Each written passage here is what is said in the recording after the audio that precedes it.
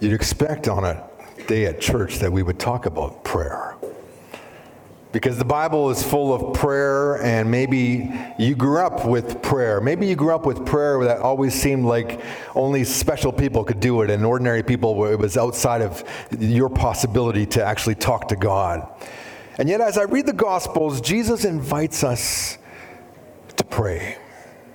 In fact, God sends his son, Jesus, into the world, and he models it for us. I mean, he's the eternal Son of the Father in perfect unity with the Father and the Holy Spirit, this triune God. And yet here he is on the earth, and we see him in the Gospels praying. And on one such occasion, the disciples are watching Jesus, and they're like, isn't this amazing? He's there he is, he's praying again. And they've seen him do miracles, they've seen him teach, they've seen him do all these things. And he finishes his prayer, and finally they come to him and said, Lord, teach us to pray, just like John taught his disciples how to pray.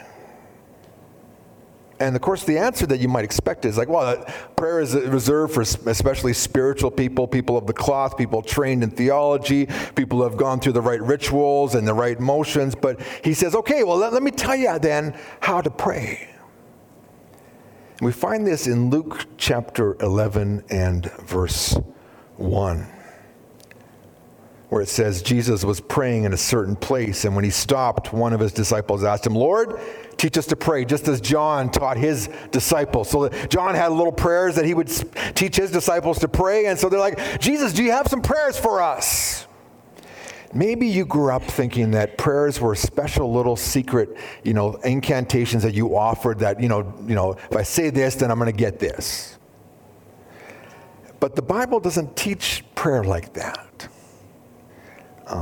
You may notice, I don't come up here with a prayer book. Why? Because I don't believe that there's a prescribed group of prayers that I need to offer every Sunday morning. I think prayer is more of your relational communication with God. And that's what Jesus teaches here.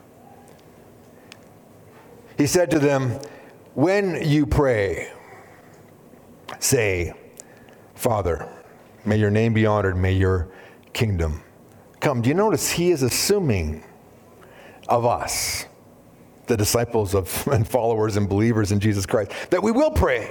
He doesn't say, well, no, you really can't pray because you're not spiritual enough, haven't been trained, you haven't gone to seminary, you're not this, you're not that. He just says, when you pray, this is the template for prayer. Not this prayer is especially a secret formula, but here is the general guideline for prayer. You approach God as your Father. There's a relational connection in prayer. And notice it starts with God first, right? If you are like me, and especially, in my younger years, so every time that I felt motivated to prayer was when I was in trouble, right? Or when I had a need or something desperate. There was a girl I really wanted to date. I'm praying about it, and Lord, I need this, or I needed money, and I'm going to God for my needs. I'm bringing the shopping list. I'm throwing him the laundry list. Lord, I need you to clean up this mess in my life that I've caused. And then that we think is prayer. But he says, don't start with your junk. Recognize who you're talking to. Father. I mean, you parents, you get this, right? We get this. If the only time that our kids come to us is when they need something, that's not a real healthy relationship, is it, right? Our son calls us and he needs help with an assignment, and he's talking about his assignment. What should I do with this? And we just want to talk to him and find out how he's doing, what's happening, what's it like, how's basketball going? And he just wants help with his assignment. We're like, come on, let's get to the relational stuff, son. And our Father says that to us. Yeah, I know you got a list. I know you got some cleaning up to do. But can we just start with the relationship piece here? When you believe in Jesus Christ for the promise of eternal life, you are forgiven of your sins and you're brought into this relationship with God. You're adopted into his forever family, and now you have a Father. And so Jesus says, you can now pray directly to the almighty, all-powerful, sovereign creator of the universe, and you can address him in familial terms, Father. Isn't that amazing? He says, and your first concern with prayer is that his name would be honored. In the way we recite it, it's hallowed be thy name, or may your name be honored, or may your name be made holy. May you get the respect that you rightfully deserve. May your reputation be known throughout the ends of the earth. May everyone know how great you are, how wonderful you are, how amazing you are. May your name, your reputation, your character be magnified and known throughout the whole earth and in my own life. Okay, notice, I'm not even bringing my list yet. I'm saying, God, I have a relationship with you through Jesus Christ. You're my Father. I'm saying, yes, I want your name, your reputation, your character to be known, to be given the respect that it's due. We call this praise, where we glorify God. And then, of course, that's his reputation. And then, of course, we're thinking about his rule and his reign. May your kingdom come. And as we pray, we're first of all reminded we're in relationship with God. Secondly, reminding how great he is, his name be honored. Third, we're reminded that he has a perfect plan that will find its consummation in his earthly kingdom and in his eternal kingdom. And so in our prayer as we begin, we're not even yet dealing with our own list of stuff and laundry list, shopping list. We're just saying, you are awesome. You are my Father. Your name is glorified. And I know that in the end, your kingdom will come and you'll establish righteousness and perfect rule on this earth. Here's the problem, right? You watch the news, you get those emails, you see all this stuff, and you see the messed up world in which we live. You see the crazy ideologies that are being spewed out there, like a child with robo vomit. It's like woof, woof, woof, it's coming out, and you're like, what am I supposed to do in this world? And then in prayer, I say, your kingdom come. And it's a way of resetting my heart to say that no, none of this is going to last forever. God will make this all right. And I want to live in recognition of God's ways are the right ways and the best ways, and ultimately are the ones that are going to prevail. So even if the world doesn't acknowledge his rulership and his reign and his authority and his leadership, I am going to. Why? Because someday I'm going to be in his kingdom forever. May your kingdom come. It's good to remind yourself, this is not the best that it's going to be. Some of you want your best life now. You're never going to get your best life now. Don't settle for such a cheap version of life. The kingdom is coming. The best is yet to come. And as I begin my prayer journey, I'm talking about my relationship, I'm talking about how great God is, and I'm remembering that, as bad as it might be or appear to be now, the best is still coming. And I'm going to live my life in recognition of his leadership. And even if the world doesn't, I am a loyal servant to my King. May your kingdom come. And having made that all clear, and feeling the peace of knowing that you're God's child, knowing that his name is incomparable and unparalleled in all of the universe, and realizing that his perfect plan will come to fruition in an earthly kingdom, in this millennial kingdom and the eternal kingdom, that we can just have confidence today. And at this point, then we say, okay, Lord, now let's get to my junk. He says that in verse 3. Give us each day our daily bread. In the ancient Near East, first century, many of the people worked, and you worked and you got paid at the end of your day. You went to the baker, you bought your bread, you took it home, and you fed your family. You went back to work, you got paid, you went to the market, you bought some food, you went and fed your family. That was the cycle. You didn't work, you didn't get paid, you didn't buy food, you didn't feed your family. And so there was a significant dependency that the day laborer had. And here in prayer, the disciple of Jesus Christ says, I need you, Lord, every day. If you read the Old Testament, you understand, as the Israelites moved from Egypt towards the promised land, they wandered around the wilderness for about 40 years. And every day in the wilderness, they would wake up, they'd go outside their tents, and there'd be this stuff on the ground, manna. And they would collect enough for the day. If they collected too much, that turned into worms and moldy. It was disgusting. But God was like, you need to trust me every day. Just get enough for the day, and that's all you collect. Well, sure enough, people go out, they're filling it, they're stuffing it under, in their tents, and the next day it's full of worms. And God's like, just trust me. And for almost 4 decades, God looks after them every day. And so Jesus says in your prayer, you can daily express that you are dependent on God completely for your provision, for the present of your life, for this moment, that God, you know everything that I need, and I'm coming to you today for my daily bread. Some of us, I've got freezers full of food, and we got pantries full of food. I mean, I grew up in a home with 2 freezers and a jar room, and we could feed the whole village for a week, for a year, my house. But so it's like, you don't think I don't need daily bread, but the reality is we do need God every day. Give us each day our daily bread. And the truth about this is that God actually wants to connect with you daily. If God gave you enough for the rest of your life, you'd be like, oh, I don't need to talk to you anymore because I got everything I need. But daily bread says, no, I'm coming to you because every day I need you.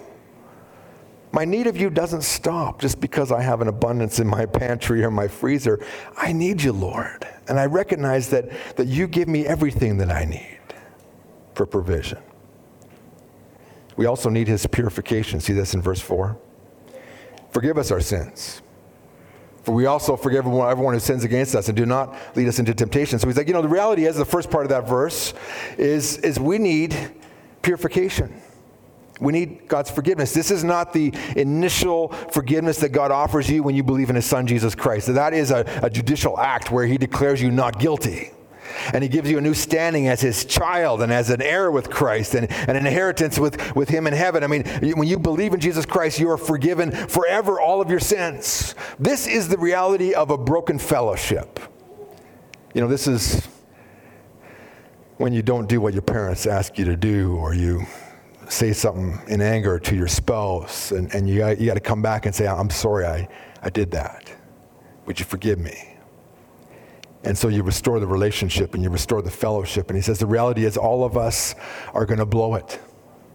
And so daily we come to him and say, yeah, Lord, I need you to forgive me for that attitude. Forgive me for those words. Forgive me for my selfishness. Forgive me, And we all have those. And all of us every day. And in prayer, we bring that before him, and we find that God forgives us, and then he cleanses us, and he purifies us, and we get it right. But also, we realize that as I spend time with God, and as I recognize his character, and as he reveals himself to me, I begin to reflect his character. So if I receive forgiveness, then I too am going to be an extender of forgiveness to others.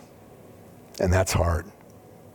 Yeah, the people that tick you off, people that stepped on your toes, people that have hurt you, I choose to forgive. Why? Because God's forgiven me. And it's in prayer that I'm brought to this recalibration. I'm going to be a person of grace and peace. Why? Because God is a God of grace and peace to me. And he says, do not lead us into temptation. So we're talking about the present, give us our daily bread. We're talking about the past, our sins. And now we're talking about the future. Lord, I blew it in the past, and now I need your help in the future.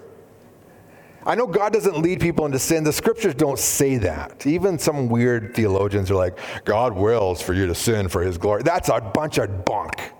You are led into temptation by your own desires. God doesn't cause you to sin. I mean, you are the screw up, not God, right? So you mess up, your sin, God's forgiveness. But you can say, Lord, help me not to choose that path. That when I'm faced with the option, Lord, give me the courage to do the right thing and not the wrong thing, right? This is what you're praying for. Lord, when I'm on the internet, keep that stuff away from me. When I go to the mall and I see those sales, freeze that credit card in my pocket so it can't come out, Lord. Whatever it is, right? When I have that juicy tidbit, shut my tongue up so I don't tell that lady that's going to share it with 100 people. Help me, Lord, because I'm weak. When I'm out with my girlfriend, help me to know when the hour is to end the date so I'm not going later and later and facing bigger temptations. Doing the right thing. But Lord, help me because I am weak. But you are strong. Lead me not into temptation. Help me not to act out of fear, Lord. Because that's such a huge motivator in my life. And the whole world just screams fear into my ears. But as I listen to you, I hear peace. I hear comfort. I hear strength. I hear victory. So help me, Lord, not to fall into those temptations. And we're invited to pray this. So what happens if you don't pray this prayer? You're probably going to fall into temptation. And you're going to have to back up and pray the prayer before that. Forgive us our sins. And you're going to have to, and back it up, back it up, back it up, back it up. But so it's like, pray that God would give you victory for the future. And that ends the abbreviated version of the Lord's Prayer in Luke's Gospel. Because Jesus immediately jumps into a story in verses 5 to 8. Then he said to them, suppose one of you has a friend and you go to him at midnight and say to him, friend, lend me 3 loaves of bread because a friend of mine has stopped here while on a journey and I have nothing to set before him. Then he will reply from inside, don't bother me. The store is already shut. My children and I are in bed. I cannot get up and give you anything. Right? This is the Middle Eastern house. Everyone's in one room. Maybe, we got a big family. And when we travel, sometimes we'd all kind of pop into a hotel room together. You're just kind of all in the, each other's space. Literally, they probably were like just, beds everywhere. He's like, I'm going to step on a kid if I get up right now. I can't get up. And he says in verse 7, then he will reply from inside, do not bother me. The door is already shut. My children are in bed. Cannot get up and give you anything. I tell you, even though the man inside will not get up and give him anything because he is his friend, yet because of the first man's sheer persistence, he will get up and give him what he needs. It's an interesting story. One that we struggle to understand because we don't get the cultural nuance behind the story here. And even the translation is not completely accurate because there's this issue of honor and shame at stake here. Someone has had a guest show up in their house, and the Middle Eastern hospitality code is you feed them. They've been traveling all day, they haven't eaten supper, they show up at your house, and you're obligated to put food on the table. You don't have any food. But your neighbor had the oven out there earlier in the evening, and you saw him baking a bunch of flatbread and stacking them in his house for breakfast, and he's got extras. And so because of your honor and the honor of the village and the need to extend hospitality, you get up and you knock on the neighbor's door. Yeah, I know you're in bed. I see there's no light on the house, but I need some bread. Would you help me out? And of course, implied in this story is, of course the good neighbor is going to get up because the honor of the village is at stake here. Now, we don't understand this because we don't have the same code of hospitality in North America and Canada, although maybe some of you grew up in homes that had a semblance of this, right? I know certain people, if I was driving through the night and I landed at their house, I could wake them up and they would get out of bed and they would be glad to have me. I have other people, and I have one family person, we drove to their place, we stayed we just slept in our car overnight, we got up in the morning, they knew we slept in our car, and they said nothing about it, they didn't bother them. Here it's like, no, I have to extend hospitality. Would you get up and help me? And of course he gets up, and of course he helps because it's the right thing to do, and it's the honorable thing to do. And God is like, I'm here to help you. Gary Burge in his little commentary talked about, he was in the Middle East and he had sponsored this girl from Egypt with World Vision. So he was in Egypt and he arranged with World Vision to go visit this little girl. And so the World Vision guy picked him up and drove him into this poor part of Cairo and this very, poor, apartment building. And they went up into this flat, and it's, very much the lower end of the scale of living in the city, and very poor people. And they opened the door, and of course they're dressed in their nicest clothes, and they let him in. And all of a sudden the guy with a big grin on his face brings out this case of Coke. Shunk. And Burge said, I don't really like Coke. I wasn't going to have a Coke. And the interpreter's like, no, you don't understand. You have to drink one Coke. And in fact, I would recommend you drink 3 Cokes while you're here. It's like, really? He's like, no.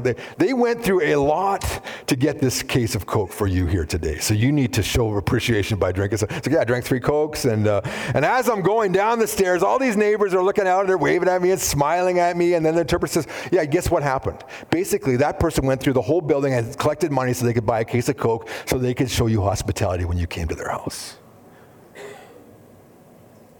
This is the code we're talking about here. God is not this grouchy neighbor that doesn't get out of bed for us. He is this gracious, generous, honorable host that does everything to help us in our point of need. He delights to answer our prayers and to hear us and to communicate with us. And so in verse 9, he gives us the command. I tell you, ask, and it will be given to you. Seek, and you will find. Knock, and the door will be opened unto you. For everyone who asks receives, the one who seeks finds, the one who knocks, the door will be opened. And really, you could almost translate it, keep on asking, keep on seeking. Don't stop knocking. Don't stop seeking. Don't stop asking. But as you do prayer the way Jesus prescribes it, you will begin to ask for the right things. Because sometimes we ask for the wrong things, for the wrong motivation. And God's answer is no. Why? Because he's a loving Father. You guys get this. Right? It's hunting season, right? But you guys are going to be pulling out your firearms, which you handle properly and you store in a legal manner, and et cetera, et cetera. And your 3-year-old's going to come up and say, hey, Daddy, let me play with your gun. And you'll be like, no, you're not touching this. And they want to grab the clip and they want to play with bullets. And you're like, no, these are not for 3-year-olds to play with. And they're going to cry because they want to play, touch your, but you're like, no, you need to go through the course and get the proper training and know how to handle this, because this is a sporting, a piece of sporting equipment that is dangerous, and yet handled properly is fine. You're cleaning under the sink, and you got the bottle of bleach there and the bottle of Mr. Clean, and your kid, let me take a drink of that. No, you're not taking a drink of that. Why? Because it's harmful. It'll hurt it'll destroy your life, and so we do the right thing for our children. Why? Because that's what parents do. Sometimes God's answer to us is no. And then we pout. We complain. We stop talking to God. When all along he's just doing what's in our best interest. I mean, thank the Lord he didn't answer my prayer for that girlfriend, because I wouldn't have had Elisa. So I'm like, yeah, thank you, Lord, that you said no. It took me a while to hear. I am half deaf, but it took me a while to finally, get the message. Okay, Lord, I got it. You wanted to do this? And he's like, no, I think you should do this. And you're like, no, I want to do this. No, you need to do this. And then you realize, that is the better way. And we don't always see the big picture, but God does. That's why we go to him in prayer. If he doesn't answer us immediately, we just keep asking. And then we say, Lord, am I asking the right thing? And then he might say, well, no, you're actually not asking the right thing. Okay. And then we read his word and we discover, this is his will. So I need to ask in accordance with what his word says. If we pray without the Bible, we're going to be praying amiss and misdirectedly. But as we read the scriptures, then we can pray with intelligence and specificity and accuracy. Ask, seek, knock. And he says in verse 11, what father among you, if your son asks for a fish, will give him a snake instead of a fish? I mean, what kind of a sick dad does that, right? Now, this is the Sea of Galilee. Imagine the bottom of the sea are these little eels, right? They are scaleless fish. In the Jewish way of life, they're unclean. You don't eat those things, right? So as a fisherman would pick up the net, they'd throw those things back, and the seagulls would eat them, whatever they do with them, right? But they were unclean. You didn't eat those things. But it's like, imagine your kid asking for a fish. They want a trout, they want a nice, walleye fillet or whatever it is, and you throw them this eel. Boom, ha, ha, ha, And then it gets worse, right? In verse 13. Verse 12. Or if he asks for an egg, we'll give him a scorpion. Right? Now, sometimes I guess those little white scorpions would kind of roll up and look like a ball, right? So, hey, Dad, can I have an egg? Oh, sure. And you throw the scorpion at him, right? And he grabs it and it stings his hand and so what would happen if you encountered a dad like this? You would get on your phone and call social services, right? That's what you do. Yeah. There's a guy here you need to pick up. Yeah. And put his children in a nice home. Would you please lock them up and make sure it's rough on the way there? I mean, that's the truth, right? What kind of sick dad does that? And how much more does our Father in heaven know what we need? You see that in verse 13? If you then, although you're evil, know how to give good gifts to your children, how much more will the Heavenly Father give the Holy Spirit to those who ask him? Or in Matthew would say good gifts to those who ask him. But he's like, God will give you the ultimate gift. His very literal presence indwelling in your life. And now Luke is looking ahead, right? As he writes the gospel, Jesus has already been crucified. He's already risen from the dead. He's already promised the Holy Spirit. His second edition, the book of Acts, will talk about how the Holy Spirit came upon the believers and indwelt them and sealed them. And so he's like, Jesus is going to give you the ultimate gift. The Father will give you the ultimate gift. And that will help you in every area of your life, and especially in the spiritual area of your life. He's going to give you the thing that you need the most, his very presence with you.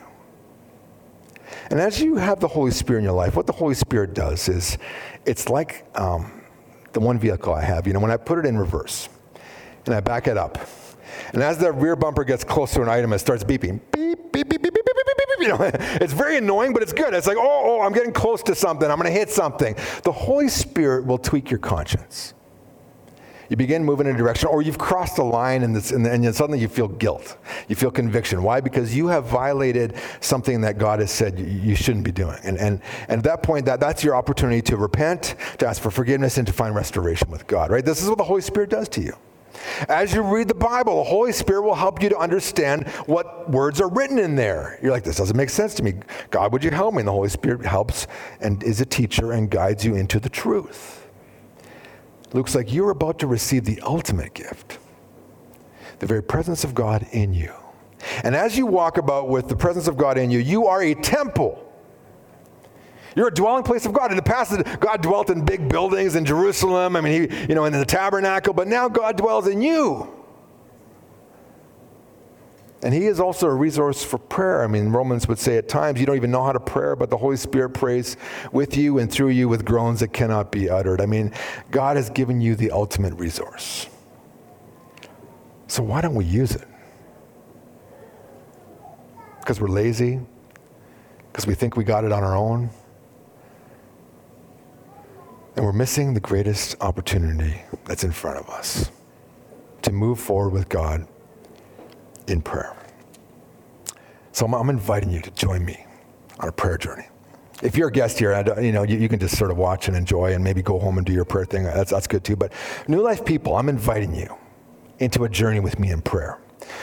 And this is not some weird, spiritual pilgrimage. This is just us discovering a relationship with God. Because at New Life, we're all about moving up and out in new life in Jesus Christ together. And part of moving up is discovering a connection with God through prayer, which Jesus laid out here in Luke chapter 11. And so what I've done is I've bought a bunch of these little tiny books. On the front, it will say the New Up and Out Prayer Primer for New Life Community Church. And it's like old school. It's a book with paper and a pen, and you can actually write notes in it, and you can carry it around with you. And I know it's like very antiquated. This is not an app or something like that. But sometimes I just think you got to go back to the old school stuff. It's a tool. This will not make you a prayer warrior, but it's just a tool. I'm inviting you for the next 2 months to join me and just marking some things down in your prayer journey. The first few pages will be dedicated to praise, to recognizing who God is, how he can help. Obviously I discovered today that God is my Father. I have a relationship with him. His name is to be honored and made holy. His kingdom is to come. As I was reading Psalms, I discovered God is my rock and my refuge. I discovered in the Old Testament too that God is Jehovah Jireh. He's the Lord, my provider. And I can begin to write those things down in the beginning because I want to set my heart right as I begin my prayers with the focus on God. In the back part of my book, I have a page dedicated to my family, my extended family, my relatives. I have a page dedicated to community, people that I know, that I'm praying for. I have a page dedicated to missions, countries, to people I know, and missionary friends that I have, and churches that I've connected with over the years. And so I've got a whole page dedicated to that. I've got this sort of a page dedicated to churches, all these churches around in Lloyd and other places that I've known that I'm praying for. And and then what you're going to have here, if you take one of these books, is this week you're going to have a page dedicated to Thanksgiving. And as you think of things, you're going to grab that little book and just be, Lord, I'm thankful for that. Maybe people will come to mind, and then you grab your book and say, Lord, for some reason you brought up that guy from high school, or that girl from my 4-H club, or that coworker that I knew 10 years ago. For some reason you brought them to mind, so I'm writing them down. I'm going to pray for them. I don't know what's going on. Weird things happen when people pray. I remember waking up the middle of the night. It was November 2008. With just this burden to pray for Russia, specifically for the family that I met there, this connection I had. And I didn't know anything, but I just knew that I needed to pray for them in that moment. And it would come out within the next day or two that, yes, at that moment, the dear brother that I knew, the pastor there, the bishop of the region, was dying of cancer. His family was all together with him, and in that moment, the Holy Spirit said, get up and pray for that family. And I did. And you will find yourself in this spiritual connection as you engage in this journey of prayer that you never dreamed possible. People will come to mind, things will come to mind, praise will come to mind, thanksgiving will come to mind. And this is just a little way to just track it and stay on top of it and just be reminded that you are actively engaged in this ministry and in this connection with God through prayer. So if you would like to join me in this, I'm going to invite you. The team's going to come up.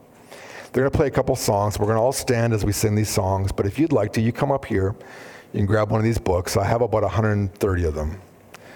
If you already have a book like this, then don't worry about it. You can use your book. If you would rather do it on your phone and an app, that's okay. You can use Evernote or your notes page. It doesn't matter what you do. And if you don't want to come up at all, that's fine. Just sing the songs and don't worry about it. There's no pressure to anyone. But I would encourage you, if you come and get this, you're saying, I'm committed, Pastor Mike, to taking a step forward in prayer this next 2 months. And we'll continue to talk about the book, and we'll continue to talk about prayer for the next 2 months.